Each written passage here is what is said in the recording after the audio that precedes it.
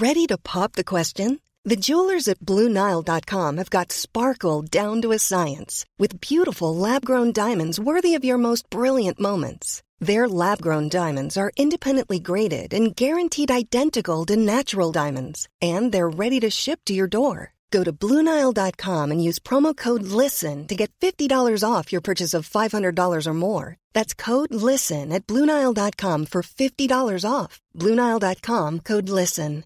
Hiring for your small business? If you're not looking for professionals on LinkedIn, you're looking in the wrong place. That's like looking for your car keys in a fish tank.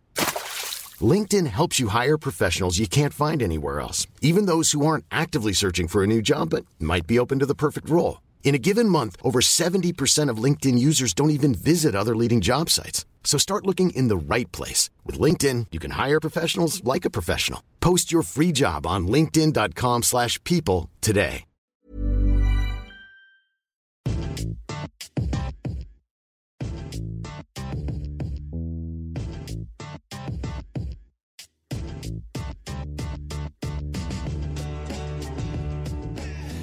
It's Sunday, which apparently means it's time for the front three with me, Adam Bolt, the one and only Lawrence McKenna. Hey, it's Sunday. I like Sundays. Sunday, lovely day. Beautiful, beautiful weekend of weather in the UK. Tweet us now. Let us know what the weather's like in your hometown. Oh, very nice. And we've also got Dave here as well. Well, Sunday is fun day, but it's really strange where the front three is today, Adam. Is there any reason for it? Well, I couldn't do a podcast yesterday, and I suggested that we do one on Sunday to wrap up the weekend's actions, talk about everything that's gone down. I like it. It's been It feels good. Quite like it as well. It's a new format, Dave. We should almost make it into like a live show. It was my dad's birthday yesterday, of course. Well, it's Happy actually my birthday. Yes, it's his birthday today, actually. Yeah, So happy saw him birthday. yesterday. Oh. Happy birthday, What's his Twitter Dad. handle, Adam? What's his Twitter Doesn't handle? have Twitter, unfortunately. But you should What's get his on that. YouTube? You should get on that at Dad Boltwood. He needs to get on that. He needs to get on that hype. For now, Someone make that parody account. Dad Boltwood. Let's talk a little bit about the football then. The football has been overflowing this weekend, Dave, and perhaps the most momentous result, at least in the Premier League, is Leicester dropping points against West Ham, a 2-2 draw, plenty of incidents to discuss, not least of which Jamie Vardy. Was it a dive, Dave? Yeah, definitely a dive. Oh, He went down like an absolute bag of beep. But just you've got to punish players for doing that type of thing, and anyone who doesn't think that it wasn't a dive should watch the replay and reconsider what they're thinking. It's 50-50 because it was a blatant Twitter. dive. It was a silly thing to do. That in the game, Leicester City were playing well at that point, and they were dominating defensively. They looked really, really sound. Kante was excellent again. Drinkwater was brilliant, bursting forward. Structurally looked very good. So for me, it was a massive mistake from Vardy trying to con the referee into a decision. It didn't work, and rightfully got sent off. His first booking was also definitely 100% yellow card. So for me, the referee got it spot on. Worst time to get sent off. I mean, they're in this critical run at this point. I'm almost, I almost want to say, Adam, it's un-English, and for that reason, he shouldn't go to the Euros. It's funny how people don't question the racism at the beginning of the season, but as soon as he dives, oh God, that's not English. There's nothing English about that, mate. It was a pretty dramatic match anyway. John Moss coming in for a lot of criticism on Twitter. A lot of people accusing him of being a Spurs fan, essentially. It was 2-1 up until the dying moments when Leicester got a penalty, which Aloha put away. Yeah, good for him. Big result for them. I think Ranieri after the game, Lawrence said, psychologically, it was important that they didn't lose. Oh, yeah, obviously. I mean, I do think Ranieri is very good at saying something but not really saying anything. He's developed that as an exercise this season because English isn't his first language, but it is still a language. He's basically at the point now where all he has, when you sort of talk to people and they're really superstitious and you go, looking forward to today, and they go, I'm neither looking forward to it nor not looking forward to it. That's sort of the way that Ranieri now has to field questions, because obviously he'll realise in the fullness of time, come the end of the season, if he's going, yeah, I can't wait to win the title, then if they don't, then everyone's going to be like, you're an idiot. So I think he's doing very well at just sort of sitting on the fence right now and not really saying much. Post-match press conferences very rarely mean anything. I mean, even Rafa's pre-match comments for Newcastle, very much just like very sort of wallpapery kind of, we need the fans, blah, blah, blah. You're sort of like, well, yeah, of course we do. You're not in an empty stadium. It was a pretty insane game though, Dave. I mean, John Moss had to be escorted off the pitch at the final whistle by a sort of bouncer-looking bloke. But it is good that Sam Allardyce was there. Oh yeah. He did well to turn up. But it's important for Leicester in terms of if Spurs win tomorrow night at Stoke, that would have closed down the gap to 4 points. As it stands, it would be 5. I mean, do you see this title race being opened back up now? I think it's never closed. I think that's the thing. Leicester City have the three really hard games: West Ham, Chelsea, Man United. We keep going back to that, but that's it. They could potentially pick up no points in those sort of games. So it's definitely not closed. And I do think that Spurs have got a big opportunity now to again put pressure on. It's interesting. I think Toby Alderweireld came out this week saying that he played for an Ajax team that was, I think it was something like 10 or 14 points behind PSV Eindhoven at one point. I think it was FC 20, sorry. And they went on to win the league. So he's sort of comfortable in this situation. They've done this before. And if he can get that around the dressing room, if they can start to believe that this is their destiny in a way. I think that's how Pochettino's got to sell it to the lads. It's still on. We've still got to, we've got to pick up these wins. Going to Stoke is going to be a very difficult game this season. We don't know what Stoke's team sort of turns up. Sometimes you get a really good ball-playing team. Sometimes you get the old aggressive team, but other times you just get a very poor Stoke team. So it's going to be interesting. But Spurs, Harry Kane, Dele Alli, they've all got to be on form. Christian Eriksen, Lamela. I think it will be an attack versus defence game for Spurs. So they've got to work that full-back wide, get him in behind the opposition. But it's going to be interesting. It's going to be a great game. It's also I think that's part of the issue, isn't it? Is that we've still got 5 games to go, and people are talking as if the season is over.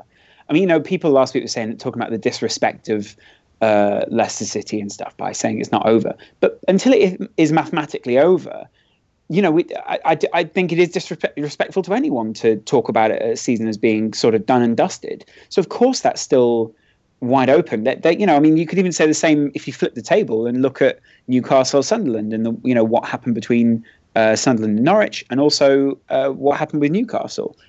Everyone was saying Newcastle are now down. Even I was thinking it just a week ago. But now Newcastle, 3 points from Tottenham, from Norwich. Yeah, indeed. And interestingly enough, I think both of them. I think Newcastle maybe have 3 games, and Sunderland may have 2 games before Norwich play their next Premier League game. Yeah. So that could again, put Norwich big into pressure, the relegation big zone. Pressure, yeah.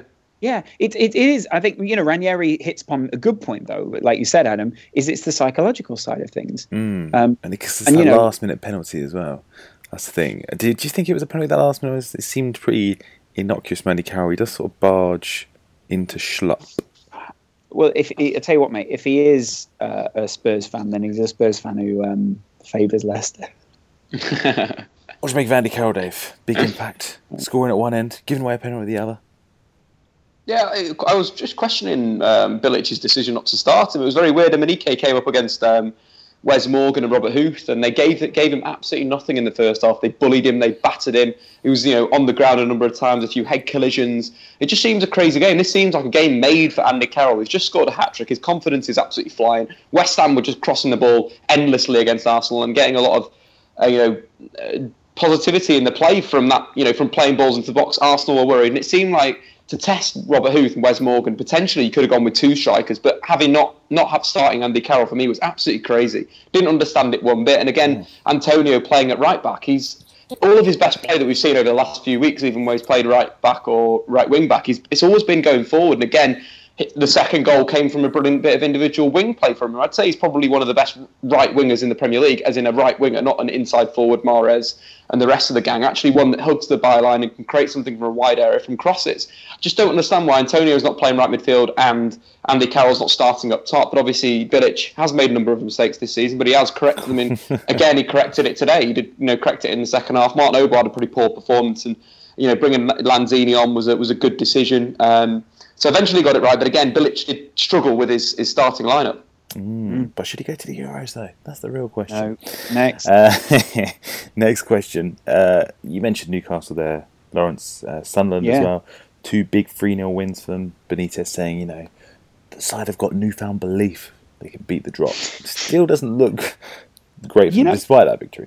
Well, I don't understand why you don't think it looks great for them. I mean, they're they're within one win and one loss of one of the other two sides of going level or above those other teams, and goal difference would be a huge part in that as well. I think Newcastle actually have somewhat of do they have a favourable goal? I'll look at the table before I say that, but I mean, the big side of it is that we've seen Benitez's way slowly creeping into the side, and this was one of the first times that we actually saw them looking like a more dominant team.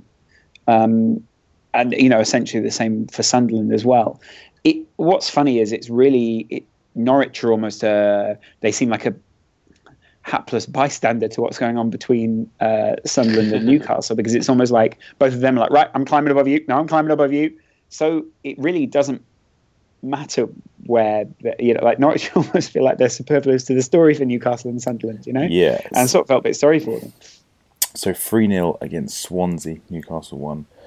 Sunderland obviously beating Norwich 3-0 as well. In terms of the fixtures coming up, though, Newcastle have got to play Man City, they've got to play Liverpool at their next two games. As you say, before Norwich play their next game. So actually, it was good for Newcastle's goal difference because they're minus 26, whereas Norwich are minus 25 and Sunderland are minus 18. So in terms of it being good for Newcastle, they're going to have to be pretty high scoring if, come the end of the season, it goes down to something like goal difference. It's going to go down to the wire, isn't it? I mean, who are the teams you think are going to go down then? Who are your picks for the two? I think it is going to be Sunderland and Newcastle still, to be honest. Good question. I'm sticking with my prediction from last week, which was Norwich, Spurs, Newcastle, and of course Aston Villa, who were relegated by the mighty Manchester United on Saturday. Yeah, the one good thing that your team has actually done this season, Dave, how does that feel? The one thing that your team has actually achieved is relegating another side, imposing misery on another team, and you were part of it. You will always be part of that treasured memory of and you've got a weight Villa off went Joleon down. Lescott's shoulders as well. Yeah, Poor old Joleon. The Instagram quote is not a correct one. Like, he's misquoted on Instagram, but his quotes do sort of go to a similar tone, but similar words, but not the same tone. His exact quote was, "It's about results. So regardless of how we played in patches today, we are relegated. But now it's confirmed. Maybe it's a weight off the shoulders, and we can give these fans what they deserve: some performances." No, that was meant to be weeks ago, Jolien. 33 games ago, that was when you were supposed to be giving these fans performances. Oh, it's a real relief to be relegated. We can finally start performing well now. This doesn't make any sense. Either way, you've let the fans down, and they don't they don't care now.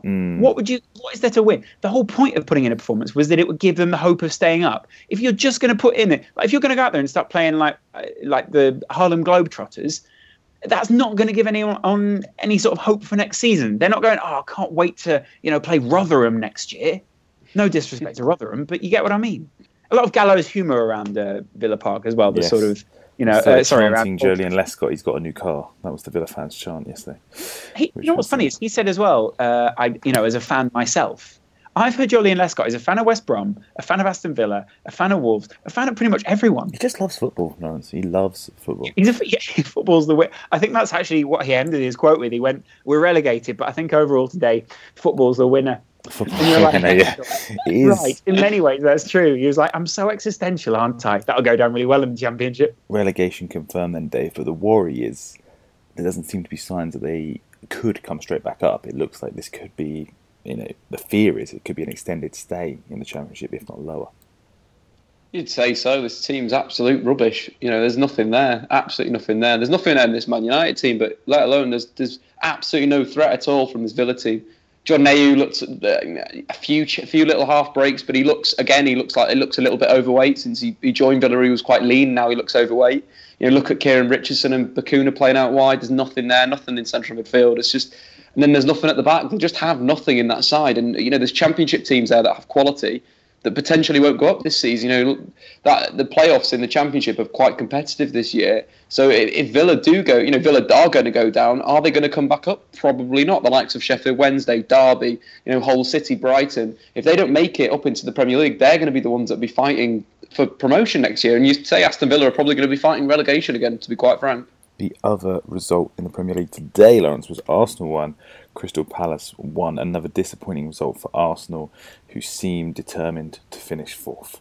But Pardew absolutely marches into the boardroom at Crystal Palace going, "Told you, got another result. There we go. That's the point you needed. Give me another contract." It was. I get us over the line. Yes, but Alan, the point is you're playing teams that are low on confidence or not feeling it. Doesn't matter. I'm better. All those old frustrations are exploding again. I saw on Twitter people talking about having a Wenger out protest on Monday outside the stadium. It's a disappointing end to the season when, you had a season where Chelsea have obviously had a complete meltdown. Manchester City are sort of not quite performing as they should have. Liverpool, now at the end of the season, are starting to show signs of what the transition under Klopp may be like. Arsenal just underwhelming. Underwhelming. Yeah. I feel like the big problem again, I'll allude to it again, is Sanchez not playing through the middle. You look at when he links up with Ozil, and it looks really good. It looks like they've got that understanding. Why not play him up front? He's a player that can score you 20 goals in a year, and there's no one else in that squad that could do that. And again, it just confuses me so much. We can't. The guy doesn't defend, doesn't track back. So why play him in a wide position? Don't understand it. I don't understand Wenger. I don't understand Arsenal this season. They've completely blown up. Really have blown up this time. It's just It's mental. Look at the table. United are now 4 points behind Arsenal. This is one of the worst United. Shit. Yeah, United are really fucking. Shit. They are so shit. Every week I have to spend 90 minutes of my life watching that shit. And yet they're only 4 points behind Arsenal. I don't understand. That's probably the biggest insult you can lay at Arsenal's feet, is a shit Man United side of 4 points. You don't have to, but yeah. Yeah. And West Ham are only, 7 points, 6 points behind them now as well? Yeah, seven behind Arsenal. A little bit of a disappointment, but it looks like it's petering out. You'd expect maybe Arsenal could have made it a little bit interesting, try and keep pace with Spurs, because if nothing else, Arsenal fans obviously still want to finish above Spurs, but that's looking even unlikely now. And that's something that's happened since before the dawn of time, I believe. Also this weekend, Rangers v Celtic, Lawrence. Shit. A few banging goals, dramatic penalty shootout, an open goal miss. Good to see that game again, the passion. And it's going to be a regular thing from next season, which is obviously good in itself. Yeah, I suppose so. I've never really been a huge fan of the... Dave, you're not on mute, right?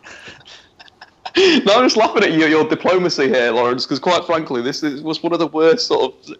The Celtic and Rangers they're not great at the moment. It's quite sad. Neither of them are particularly good. I think we all remember, none of us remember the great sides of the 80s or whatever because we're all too young. It seems a lot like people grabbing for relevance in a place where they've been let down by a lot of other people. I mean, I was listening to a really good interview by Graham Hunter with Joe Jordan today, and they were talking about the wonderful Scottish sides of this, I think it's 74 and 78 Euros and World Cup and those sort of things. And they were saying how they were the only side that went to South America to represent sort of the powers of the United Kingdom, if you like, or Great Britain. And, that sounded like a great team, but we can't keep harking back to things that are gone now, stuff that's still in the 90s. I know it's still relevant and there's a lot of bad, but and it's, obviously it sounds sort of not very, I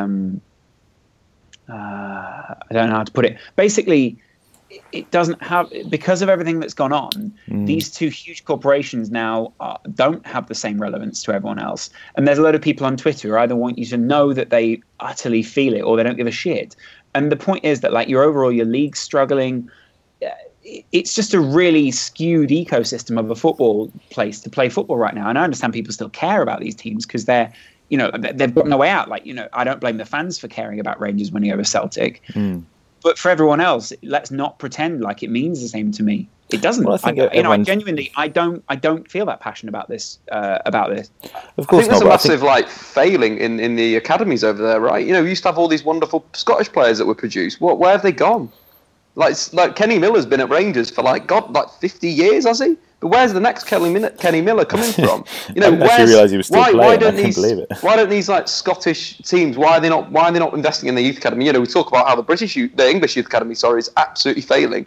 What the hell is going on in Scotland? Where's the last sort of player that there was this big excitement behind coming from Scotland? It's crazy that I don't understand. Now, go back to the teams of the, you mentioned the 80s, Lawrence, but go back to that Celtic team that was the first British side to win a Champions League. They were all from the local area, what they were like within 20 miles of the ground. Where's that gone? Where's that quality of talent gone? It's probably still there, but why is it not being drawn out? Why is it not being nurtured? And it's sad. It is really sad, because I'd love the Scottish League to be, the two sides in the Scottish League to be Champions League, very competitive in there. That'd be great to see, but it's just not happening, is it? No. But I think there is that interest there in terms of, obviously Rangers' collapse was so dramatic, and this is the first time they've obviously played Celtic since. It's sort of that journey back to the top. I know it doesn't hold the same historic, luster anymore, but I think it's interesting that it meant so much to them. Obviously, you could see that from the celebrations. It meant so much to the players and the fans, and I think it's definitely a good thing to see them back to where maybe they should be. 100%. Elsewhere this weekend, what else have we had? Well, we're currently in a bit of a massive power switch in Spain as well, because Atletico Madrid have just beaten Granada 3-0. Koke was in inspired form. Goal and an assist. Fernando Torres also scored, and then Angel Carrera rounded off the victory, but it puts them level on points with Barcelona. Barcelona have got to go away to a resurgent Valencia team. After Gary Neville's exit, Paco's been doing a pretty decent job over there, so it's going to be an interesting end of the Liga title race. A title race that I quite frankly thought was over. Exactly. I think everyone thought it was over, and then all of a sudden, Atletico Madrid come back. I mean, what do you make of Barcelona in recent weeks then, Dave? Because they have been off somewhat of a downward spiral. Hopefully they're going to arrest that tonight. But structurally, they've been awful. Yeah, the problem is they're just not defending as a unit anymore. I don't know what's happened. I don't know whether this Messi getting injured was a bit of a bad move for the whole team, because it meant that Neymar became the fulcrum of the side and didn't have to defend, didn't have to track back anymore. And it seems like he's kept that when Messi's returned. See, Messi is a wonderful player, but you don't want Messi defending. You'd rather Neymar defend than Messi. And it just seems like it happened in the Champions League. They weren't compact enough against Arsenal. They weren't compact enough against Atletico Madrid. And it's a massive concern from Enrique. He's really got to evolve this Barcelona team again in the summer. He's obviously evolved it before, but it's going to be a big, big task. Their signings of Arda Turan, not too keen on that as a signing for Barcelona. I don't think it fits Barcelona. They don't really play in a 4-4-2. They don't really play with wide players in a 4-4-2 to defend. He could probably do that, but that means you're dropping one of the front three, which obviously not going to do. So structurally, they could have gone another way.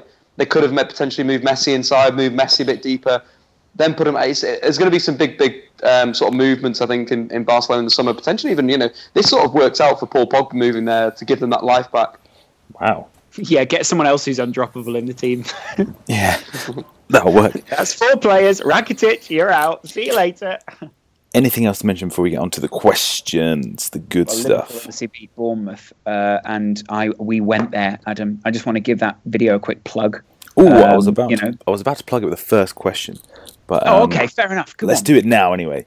Lawrence, you went to Liverpool 4, Borussia Dortmund 3. We sent you there for the bucket list for the Football Republic. Great video out on the channel. Make sure you go and check it out. We said we called Liverpool. We said, listen, is this going to be a good match? They said, yeah. Do you want some tickets? We said, yes, please. We said, but we want to know what's the final score going to be.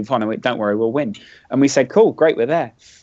So on the night we went along, and it was, I'd say, the closest to a footballing religious experience that I've ever had. And just, I'd say, one of the best bonding experiences between any set of fans that we've ever seen. Some excellent moments within there, like really nice minor details within it, which are sort of, the Dortmund fans holding up the signs for the 96 during You Never Walk Alone, the whole stadium sort of doing a minute's silence, but also some applause before and after that. There were a lot of people crying, I will say, in the Kop at that point. A lot of grown men who looked hardened in life, shedding a tear during You Never Walk Alone, at the beginning and at the end of the game. And afterwards, just sheer disbelief that Liverpool had gone and done that.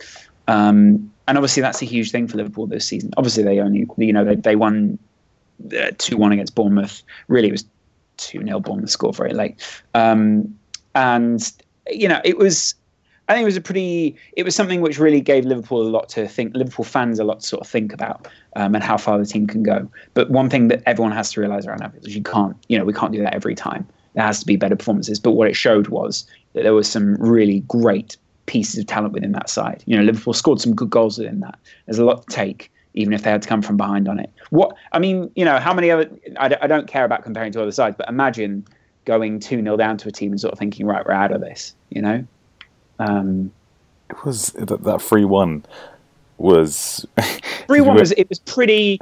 I mean, you see it in the video, Adam, as we sort of go, nothing's changed. Like, we still have to score a fuck ton of goals in a very short amount of time. Yeah. And they did, and it was really impressive because Dortmund, countered that. I mean, Dave's probably got more of a comment on this, but Dortmund pretty much crumbled. You see Hummels when the first goal goes in from Origi. Origi sort of barges past him once he's got the ball, and Hummels just looks sort of dejected just to have conceded one. So it was unusual because I thought more of this Dortmund team, but when they were questioned, they sort of did fade basically. Because that Origi goal and the Coutinho goal were fantastic goals from Liverpool, really well played around, essentially one of the strongest parts of this side. It was an absolutely incredible game. Definitely go and check out the video on the Football Republic. For now, Louis Mourad. That's all I wanted to say. No, Louis Mourad is asking. And I was like, here's a rant. He is asking. Now Liverpool. Now you've explained that, Lawrence, that you're through to the semi-finals of the Europa League. Louis Mourad wants to know about Villarreal. Obviously, the opponent's thoughts going into that game on Villarreal. Well, I think they're a good side defensively. I think only Atletico Madrid have kept more clean sheets in La Liga this season. I think they've got 14 clean sheets. Atletico are on 19 or 20 after the Granada game. But what Villarreal have got, they've got some good, decent players, but structurally they're a very good side. Beckham, I'm going to absolutely choke this now. I've just choked it already. So up front, they've got a striker in real form in Bakambu, scored 9 goals in the Europa League this season, so he's their top scorer there. And they've also got Denis Suarez, the ex Barcelona graduate, now playing on the right hand side, who's got 6 assists, the most in the Europa League. So there is talent in this squad. So Liverpool obviously going to go in there. They've just beaten the best team in the competition in Borussia Dortmund, so they're going to go there with confidence. But they've got to give this side respect, and obviously Klopp will know that. So it's going to be a really interesting side to see whether they can deal with the big striker and Denis Suarez. I think they're the two danger men. But you've also got Bobby Soldado in there, Adam. So we do know about him, his goals. The danger man, Hotspur, the danger man. So it's going to be interesting to see that. Yeah, again, the Liverpool performance was absolutely exceptional against Borussia Dortmund, but it sort of showed how Dortmund crumbled. They played like that against Schalke the weekend before, so it wasn't something new, but it just happened again where the game just got too open and they couldn't see out a leading position. Yeah. Do you feel confident then, Lawrence? Because as incredible as the win was, I think you pointed out there, the defensive deficiencies are what is worrying for Liverpool. Oh, absolutely. Although, again, it's sort of what Klopp manages to get out of that defence is also goals. And that's all that matters, really, is that, Lovren and Sacco, just if they concede one, they go down the other end and they smash it in. There is a genuine intake of breath every time around Anfield, every time Sacco gets on the ball. But that's what it is. Liverpool fans have got to accept that. And, they are at where they're at right now, and they need to give them that time. These two are two good central defenders. You just need to give them that time. This sort of ties into David Shanahan's question. Thank you for your question. Who's winning the Champions League and the Europa League now the draws have been done? I'm going to say Sevilla and... You still think Sevilla? Yeah, I still think You Sevilla think that Jurgen Klopp's Liverpool will get fucked by Sevilla? Just think, how many finals is this going to have been for them in the last few years? 3 in a row. That's good. Yeah. So it's if that happens, we're getting around ahead of ourselves. But if that does happen, that will be sort of the ultimate belief of Jurgen Klopp versus, the ultimate belief of a set of fans. I think Liverpool could do it. You're sort of swaying me here. Thanks for sitting on the fence. You're sort of swaying me, but I'm gonna go for Sevilla and I'm gonna go for Atletico Madrid. Okay. Do whatever you want, mate. What do you Madrid, think, brilliant. You're gonna go for Liverpool and... I'm gonna go for Liverpool, and I'm gonna go for... Ooh, good question. I won't go City. It would be funny if Pep ended up in the final against City, wouldn't it? I'm going to go Real Madrid. Real Madrid? Yeah. Real Madrid. Yep. There you go. Dave? I'm going to go... Oh, sorry, Atletico. I'll go for Atletico instead. I like them more. I've got a horrible feeling it's going to be Manchester City winning the Champions League. And then I'm going to go with Sevilla because they are sick at the Europa League. Yeah, see? They're sick at the Europa League, Lawrence. Yeah, they are sick at the Europa League. Sick, bro. Dave, I'm sick of them in the Europa League, so... They are right, good. They're great. mate. You know, I want to see Right, something. mate. Jesus. Jesus, pal. Next question from Mohammed Shanta Coutinho. Thank you for your question, Mohammed. I like What sort- Mohammed. Mohammed's maybe my favourite tweeter. Wow, Mohammed, Ever. consider your Sunday made. What sort of recruiting do LFC need to do to challenge for the league next season? What names, Lawrence? Goetze and such? You say Goetze? I'm not quite sure why. Goetze and such. I don't even think that's their least strong position. I think Liverpool need a fullback on the left, someone to replace Lucas or Joe Allen, although we'll see come the end of the season whether both those guys will leave, considering Emre Can is now out, and another striker because Benteke is clearly out of favour. Okay. Spurs is life at Bidon Spurs said, should Spurs sell anyone in the summer? I can't think of anyone at the moment who Spurs should sell. I think everyone, or a lot of the players, have played quite an important role. If not in the first team, then as a squad. The one name I can think of that comes to mind is Nabil Bentaleb, has sort of not really featured that much. He has been injured, however, for a lot of the season. I still wouldn't want to sell him, because I do rate him as a player. He was obviously very good last season as well.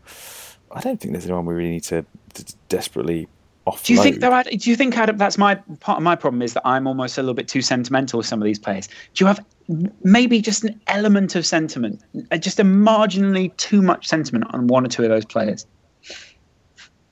Like who? I don't have any sentiment towards Bentaleb. I just think he's quite good. So I can't believe you don't have sentiment towards Bentaleb. I mean, there isn't someone else. I would be desperate to sell him. That. I mean, Fazio, I think, is on loan, so we should probably try and sell Fazio if we can. Do you not think it's more outrageous that Dyer is not nominated for Young Player of the Season? Oh yeah. I mean, yeah, He I is suppose. class. if you're putting Barkley in there, He's one of the most improved players, isn't he? We said that a few weeks ago, Eric Dyer. not only one of the most improved, but he's taken this. You know, he's taken up the mantle of a really important position within the Spurs team, and you can't say that for Barkley. You know, if you're going to put anyone in there, it's going to be Dyer ahead of Barkley, and I'm really finding it hard to see why Barkley gets in ahead. It's got to be. What about Coutinho? What did you make of Coutinho getting nominated? The thing is, Dave, when I was looking at Liverpool before the first leg, I saw Coutinho compared numbers-wise to Royce.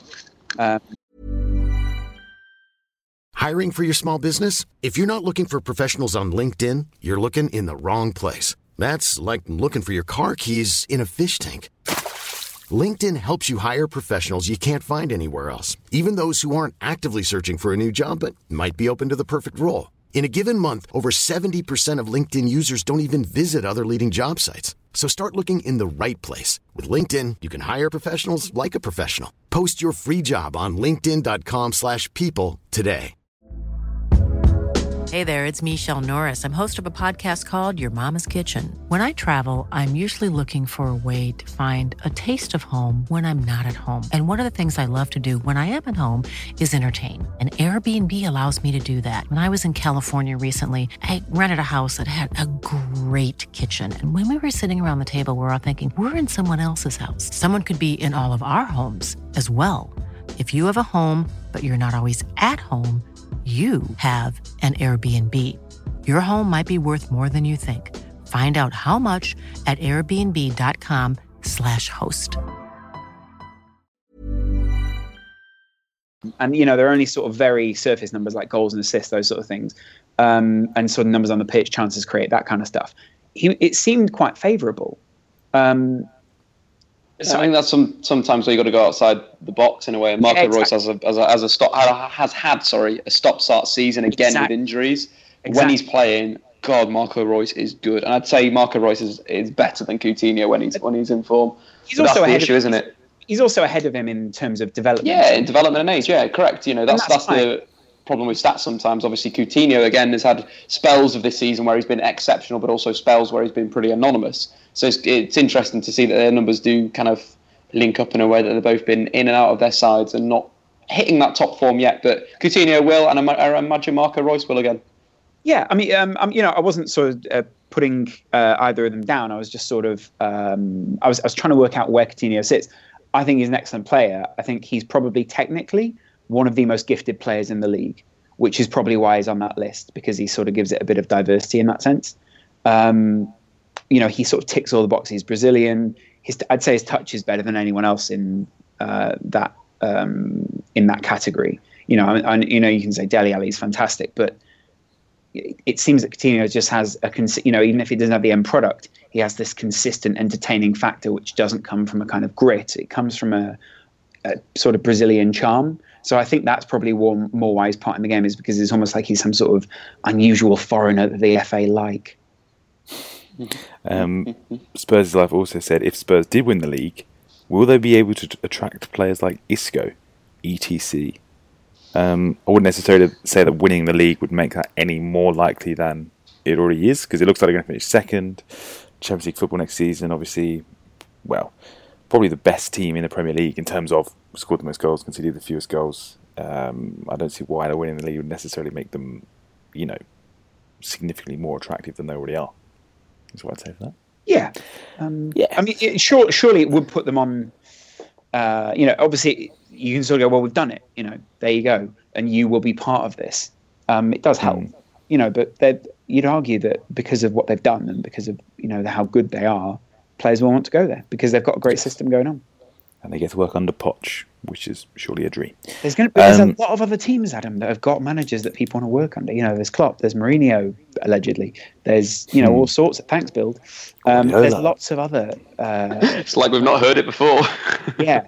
It's not like, but you know what I mean, though. Speaking of which, Lorenzo, the main man Lorenzo, writing in... Castanon. He's saying, will Simeone succeed at Arsenal? He's not there yet, mate. He's not there yet. No, he's at Atletico. He's not there yet. This calls for Simeone have been growing over the last few weeks, of course. As I said, today's result was another disappointing one for Arsenal. It's Groundhog Day, as always. Wenger in, Wenger out. But I think we said before, Simeone wouldn't necessarily suit the style at Arsenal. I feel like that playing style is something that the club will look to continue even after Wenger has left. Yeah, I'd say so, 100%. Again, the question why Simeone would ever leave. There's so many talented young players at Atletico right now. Oliver Torres, Koke's still young, Sol's young, Carrera's young, Griezmann's still young. There's just too many players that have got quality that fit and there's no need for him to leave that club. Yeah, that's not it. Someone who can't, fulfill his ambitions with Champions League finalists potentially. Yep. As you said, still in the race for the title. Got massive new stadium coming. It seems like a crazy thing. And again, like the style you mentioned, would players like, if you're playing Iwobi and Sanchez out wide for Simeone, they're just not Simeone wide players. Simeone loves a central midfielder out wide that's going to work hard for you, and then two strikers that move around a lot.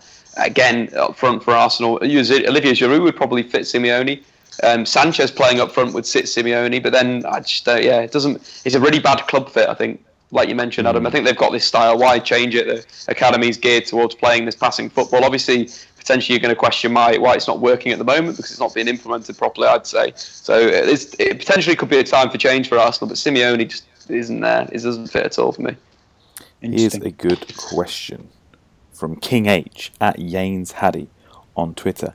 What is the best combined 11 out of the UEFA Champions League semi-finalists? Ooh, that's a good one, isn't it?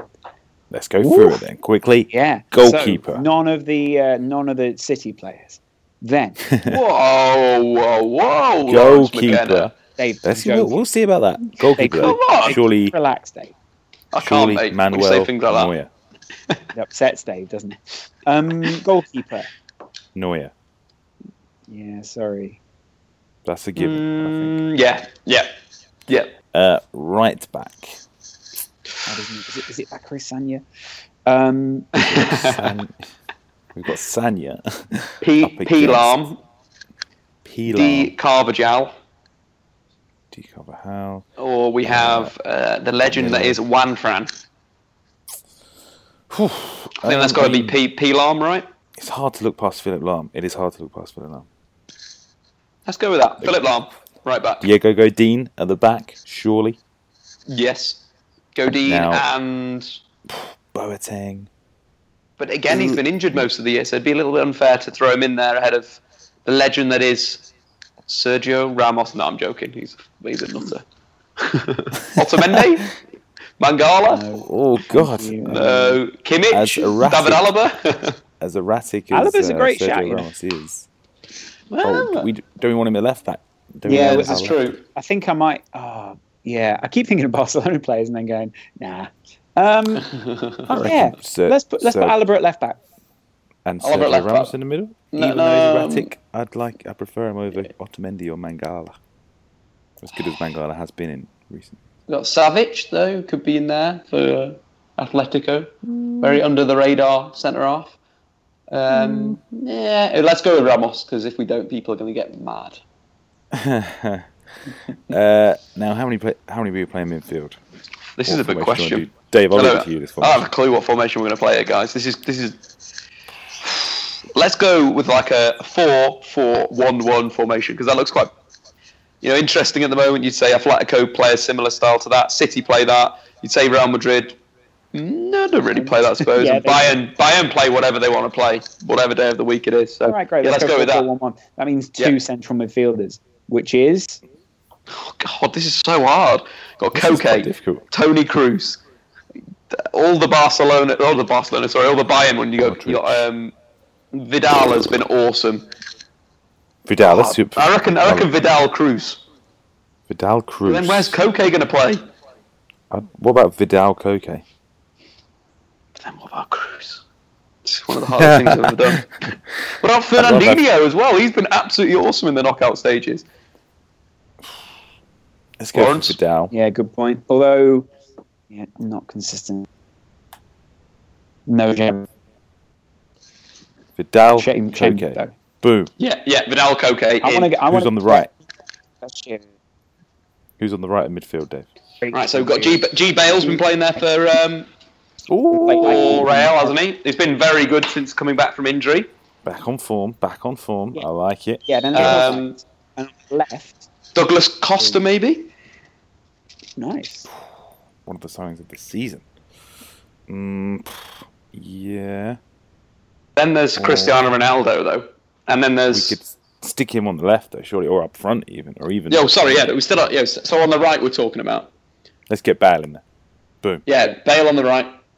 Left. So Raheem pretty much got to be... Sterling. Could you go KDB? No, KDB's going to play off the striker, mate. KDB's in the one behind. I like that. Okay. KDB there. So on the left, we could. So KDB's off the striker. Then on the left we go Ronaldo. Then It's got to striker. be Ronaldo, yeah. So then the striker is it Ronaldo, De Aguero? Bruyne. What about Griezmann, though? Oh, I like that, Dave. That is lovely. That'd be The so idea of fluid, that KDB attack. and Griezmann. That is a good... You know what? We always do this, and then all three of us go, that's pretty good. And then someone tweets us and go, you didn't even think of it. And I'm like, so yeah. we've missed Thomas Muller, Lewandowski, Yeah, that's fine. Benzema. We're all right with that? No, Aguero's not in the team. My Yeah. one question Fernando mark is that Torres isn't striker, in the team. That striker is the question mark for me. Is it Griezmann or Aguero or Lewandowski? I feel like Aguero, and as good as Griezmann is, much as I like him, Lewandowski and Aguero might be a little bit above him, a little bit ahead You of him. For watch. me. There'll be a YouTuber out there, Adam, who's going to make a video about this now. I can guarantee it. I reckon, right, let's go with Lewandowski. We've got to go Lewandowski. with it. Yeah, sorry, lads. We do like Griezmann. We're a big Griezmann podcast fan, but sorry. So we've gone for Manuel Has to be Neuer, done. Philipp Lahm, Diego Godin, Sergio Ramos, David Alaba, Arturo Vidal, Koke, Gareth Bale, Ronaldo, Kevin De Bruyne, and Robert Lewandowski. Oh, we haven't got any Barcelona players. Oh, wait. It's because they're not in the semis, mate. The semis team. They're not in the semis. Oh, shit. Oh, shit. There you have it. A combined 11. Let us know what you think. Send in your combined 11s on Twitter at the front free. Oh, wait, we haven't got any Spurs. Oh, burn. Sick bun, bruv. Next question. Should we do it with the Who will be UAL the- as well, Adam? Because Liverpool are in that one.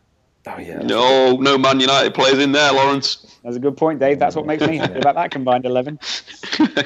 The problem is, Weird, I man. can't name that many Villarreal players. Guillerman said, who will be the top scorer in the top 5 leagues in Europe this season? Won't be Jamie Vardy. There's Zlatan. It's going to be, I think. Is that man's going to win the Golden Boot, is he? Well, the Zlatan can't win the Golden Boot, but your question was top scorer in European top 5 leagues. Unfortunately, the Zlatan only gets a 1.5 multiplier in the Golden Boot race. Yeah. So it'll be overall top scorer. Yeah. Yeah, so it'll be the top scorer, but I reckon Ronaldo will win the Golden Boot. Wow. Next question. That's why the multiplier does help. Harsh Singal said, Wenger, Conte, Pep, Klopp, Jose Poch, even Bilic and Ranieri.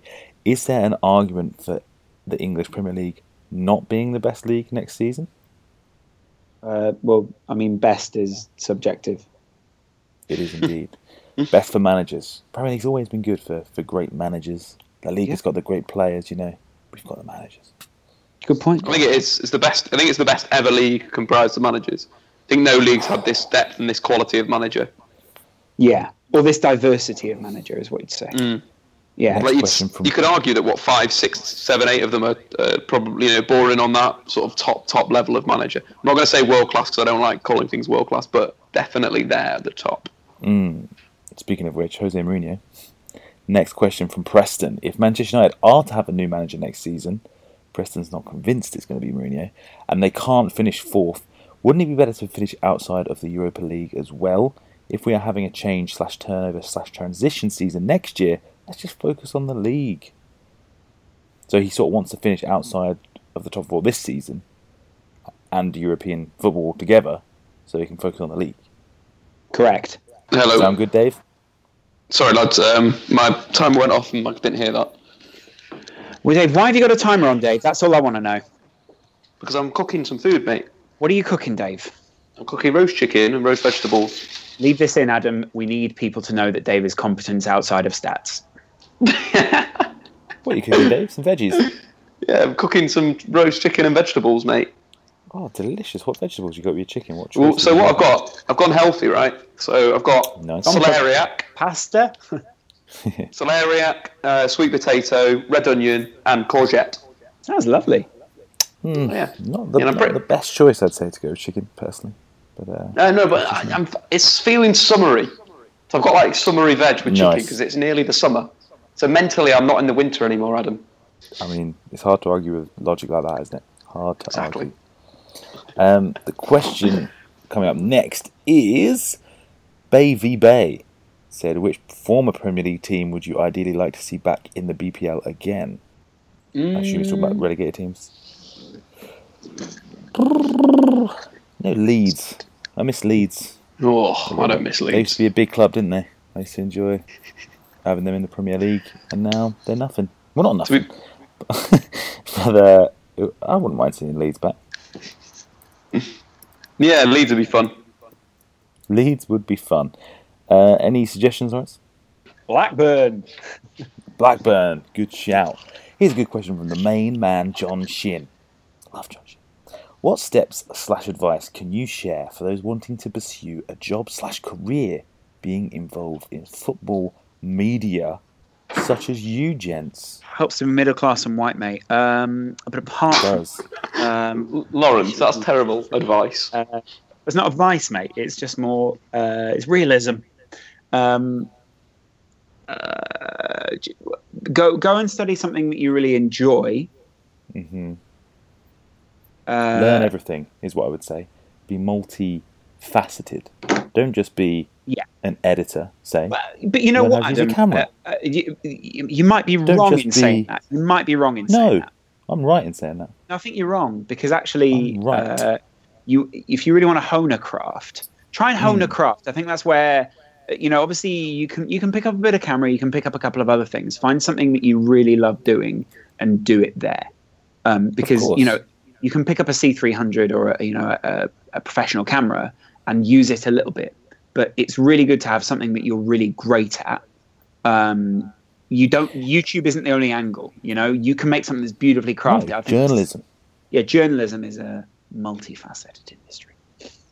I would personally say if you want to work in football media, Lawrence makes a good point about being an expert at a very specific thing. But I think if you're multifaceted nowadays, you're more likely to be hired and considered an important part of what you're working in. So yes, you can be an expert on the camera. But if you can edit as well, if you can write, if you can do a bit of everything, people will sit up and pay attention. And if you and nowadays, if you just go, I'm an editor, I can just edit. People don't want to listen to it, I'm afraid. I'd just say just watch football as well. I think that's a good thing. Yeah, that's a really good point. Appreciate football, you know. Just love football. Just love it. Which teams are Leicester most likely to get their 8 required points from to win the title? Said Lance. Well, it's going to be a difficult one. Lance. Good top question, Lance. Thanks for setting those up for us. Thanks for writing in. Swansea. You'd assume they'd beat Swansea. You'd say so. Safe now, aren't they? So they might be on the beach, as it were. Man United. We could get them there as well. I think that's going to be one of the ones where they'll fall up. I really do. Just because Man United are so dodge and only 4 points behind Arsenal. Just not good enough, are they?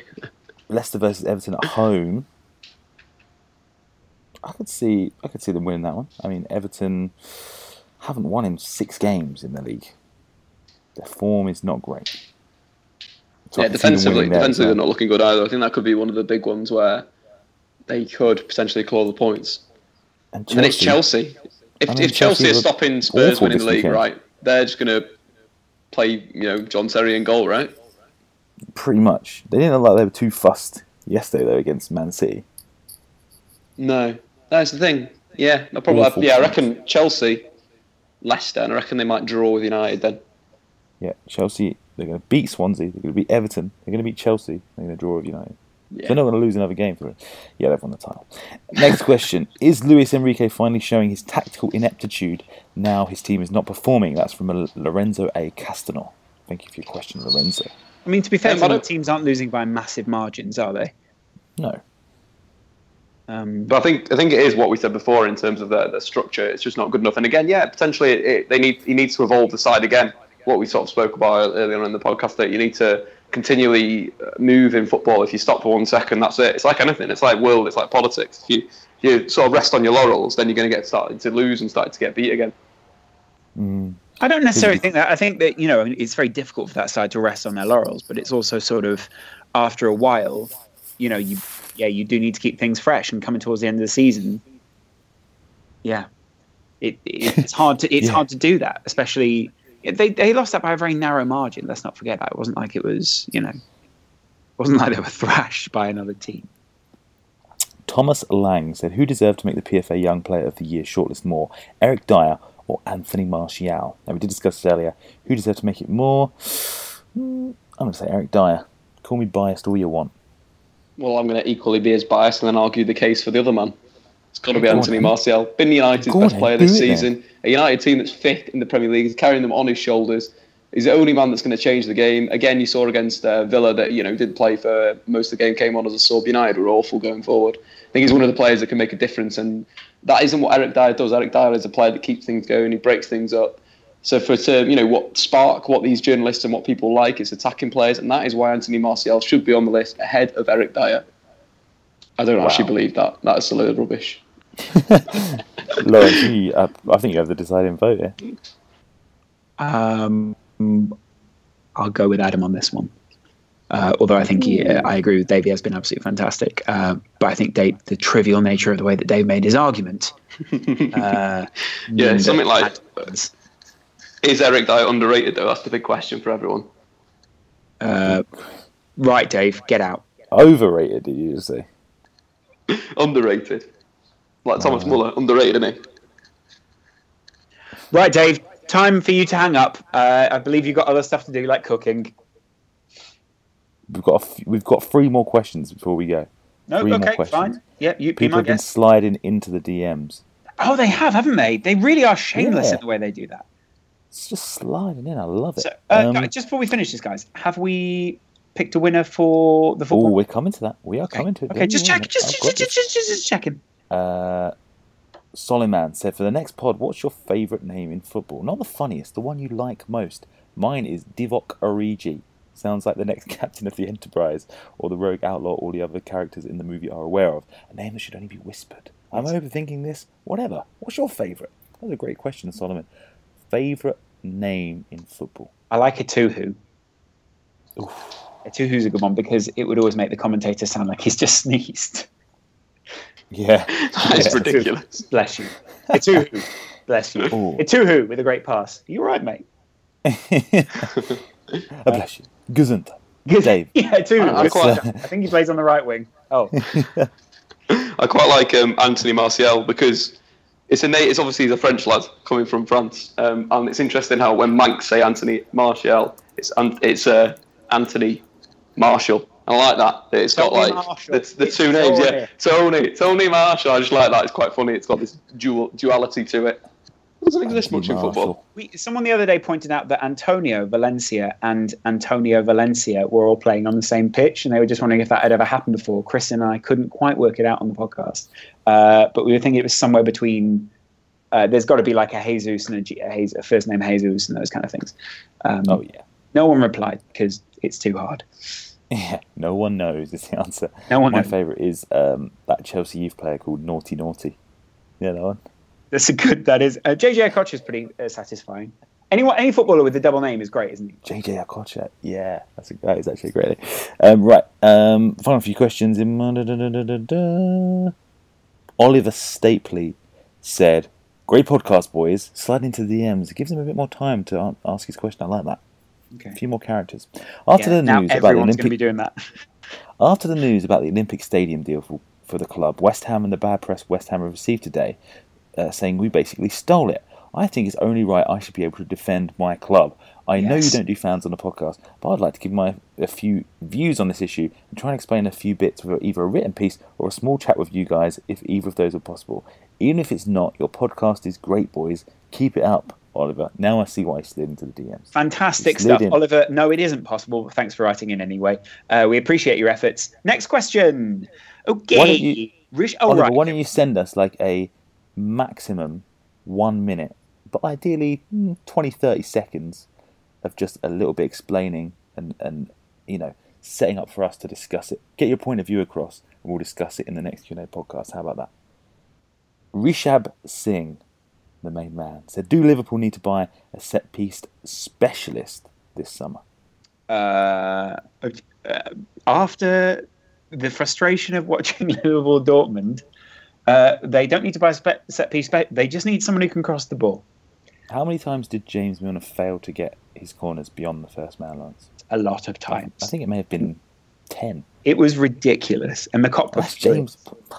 The cop were bloody furious. I was thinking that today. I was like, everyone forgot about all the negatives essentially after that game. It was like, oh no, I think in our post-match review on TFR, Adam, we did say Liverpool need to get. You were very fair. You were very fair, Lawrence. Yes, they need someone who can deliver a cross, basically. Because, if Liverpool could deliver crosses, they've got people in the box who are capable of putting away, like Daniel Sturridge proved with a header today, like Sacco and Lovren proved. There's a lot of possibilities, and I think Dave will probably agree. You need people who can make the most of your set pieces, because you'll make so many. You get so many more chances. It's essentially like a free cross. What are you doing not making the most of that?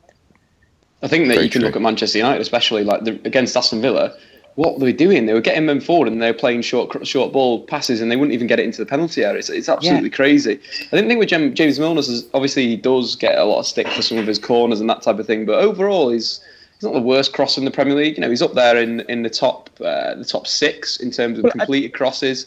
So I think it's one of those things where potentially from set pieces he's not good. In open play, I think he's really decent. And coming onto his left foot or coming onto his right foot at the right time, he's good. He's got quite a good cross accuracy actually in the Premier League. It's one of the it's up there. I think it's like about 33%. So that's really decent for a player. But I just think it's set pieces. Liverpool need someone. United need someone. I think there's a bit of a lot of teams that do need that. You look at Durici Payet. He's probably up there with one of the best deliveries, or Williams, pretty decent in his delivery this season. Eriksen, but there's other clubs that don't have that. Yeah, and you can't be one of the top clubs and not have that. Although apparently James Milner's got something like 9 assists this season, which puts him only 2 behind some of the best in Europe. So, he's not the worst. Before we go, 2 things. Firstly, it's time to pick the comment of the week and who is going to be the winner of our Football Manager 2016 competition. A couple of nice reviews coming in. I'll read out my favourites, guys, and we've got to decide who is the winner. First up, Hilts116 The front three is quality. Loving to hear a mixture of different viewpoints from different teams. Love listening to the show and gutted there are not more episodes. He wants more. He gets 2 a week, but he wants more. Greedy. Ollie 6000 said the whole pings in great questions and the front three smashed them into the back of the net every time with a perfect hat trick of answers. Lawrence narratives and institution, Dave's stats and Adam's banter and direction. Hashtag great podcast. Hashtag 100% chemistry. Hashtag I am the whole. Hashtag narratives about institutions. Ooh, good. I like that one. Okay. Do you like that one, Ollie? Yeah. Pretty good. How many codes do we have? I mean, we need more codes, I think would be my point. Ant times Ant said the only thing that could be better than this podcast would be the True Geordie finding out Newcastle have rehired John Carver. Yeah. Not bad. Someone actually Not did bad. tweet, you know, we tweeted out earlier that the gif of DJ Khaled going crazy. I love it. But someone said that needs to be the True Geordie. I was thinking, do we raise the money so that we can just put True Geordie naked in a pool with champagne? What else is Kickstarter for? I mean, this sounds like a great... This could lead me on to my next point, but we'll come on to that. Final two final shout-outs. One from Ant times X. Sorry. One from Dan Barker, who said, not going to lie, this podcast is more magical than Leicester City and Wes Morgan winning the league. Stunning. But my pick for the winner, as good as that was, is Revenger556. He said, lovely analysis from Dave, but sounds like a nutter. So does Adam and Lawrence. So maybe this should be called the Free Nutters. But love the content and would recommend to friends. Ooh, well, Now, I mean, don't just would recommend it to friends. Yeah, you don't have to say you would do it. Just do it. It's great. Just Now, do it, mate. my pick for the winner is Revenger5556, saying we should recall the podcast the Free Nutters. Because I agree. That'd be perfect. We're all nutters. Yeah. So, do you agree, Lawrence? I'm struggling between that and... You know what's so mean is that you read out the other two so they know how close they were. I know. I did like the use of hashtag 100% chemistry, though, from Ollie. Yeah, that's exactly what I was thinking was... You know what? Let's give it to Ollie, because I like that line. The whole ping's in the great question. Yeah, that is... Yeah. Smash into the back of the net. Yeah, that was a good football line. metaphor, hashtags. It sort of had everything. Ollie gets it, because I want Ollie to build that team. I want Ollie to build a football team called The Whole. Oh my God. That's a YouTube series if ever I hope on. I mean, Adam, you're going to have to send this other lad some Ferrero Rochers to make him feel better now after you've just, given him the prize and taken it away. Like that. Okay, was it the beauty, Miss World, that the presenter did it twice. He bottled it like that, You made a good point. Revenger, slide into my DMs, and you may well get yourself some Ferrero Rochers. Ollie, slide into Dave's DMs, and he is going to give you that Football Manager code. There you have it. The winner is Ollie. Congratulations. Well played, sir. That's me clapping. I'm not sure if you can hear it. I'm not sure what it sounded like.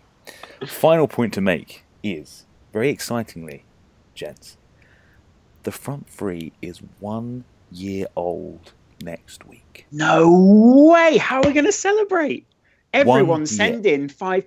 Venmo us £5. Well, the question is, how do we celebrate? Money. What I'd like to know, what we want to know on Twitter at the front three is, how should we celebrate the front three birthday? Do we do a special podcast? Do we try and do some sort of meet up, the five-a-side we've been talking about? Oh my God! I don't know. Do we drink lots of Peronis? No, let's do some Peronis. Sponsor us Peronis. I think we need to make it a week-long event. I mean, I think only a week would do such a momentous occasion justice. A week-long celebration. That is good, Adam. God, do you remember that, guys? Do you remember doing the first ever podcast? Do you remember the excitement of sitting in the room and sort of like palpable electricity in the air is the only way that it can be described. Dave and I were literally like rubbing our legs, and that was the problem. Oh, that was what it was. That was the main issue. Yeah. So they have it a year next week of the Front Three podcast. Tweet us at the Front Three. How should we celebrate our birthday? And what's been your highlight? I want to know what everyone's highlight has been. What's been the actual? Find us a specific highlight and tell us that. Yes, tell us your highlights. That's a great shout. Also, if you want to give us a birthday present, as it were, go on iTunes and rate and review the podcast, because it's really nice of you to do such a thing. And we would like it very much. Yeah. So, see you next week for the Front Three birthday edition. Until then, though, Lawrence, where can the good people find you and your face? You can find my face on YouTube at the front three. You can find me on Twitter at Lozcast, LOZCAST. Where can people find you, Dave? Go on to YouTube. Dave Talks. I did a video this week with some music. It hasn't been well received, but I always like feedback. So Dave, if you tweet me with the feedback saying like, Dave, that was absolutely rascal, mate. What are you playing at? That's good feedback, and I won't do it again.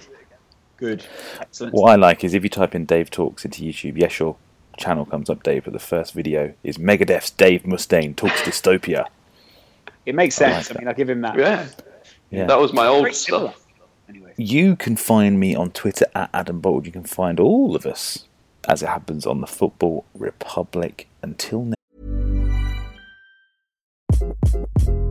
Hi, this is Craig Robinson from Ways to Win, and support for this podcast comes from Invesco QQQ. The future isn't scary. Not realizing its potential, however, could be. Just like on the recruiting trail, I've seen potential come in many forms as a coach. Learn more at Invesco.com/QQQ. Let's rethink possibility. Invesco Distributors, Inc.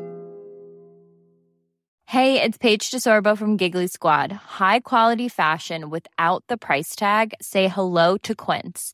I'm snagging high-end essentials like cozy cashmere sweaters, sleek leather jackets, fine jewelry, and so much more. With Quince being 50 to 80% less than similar brands.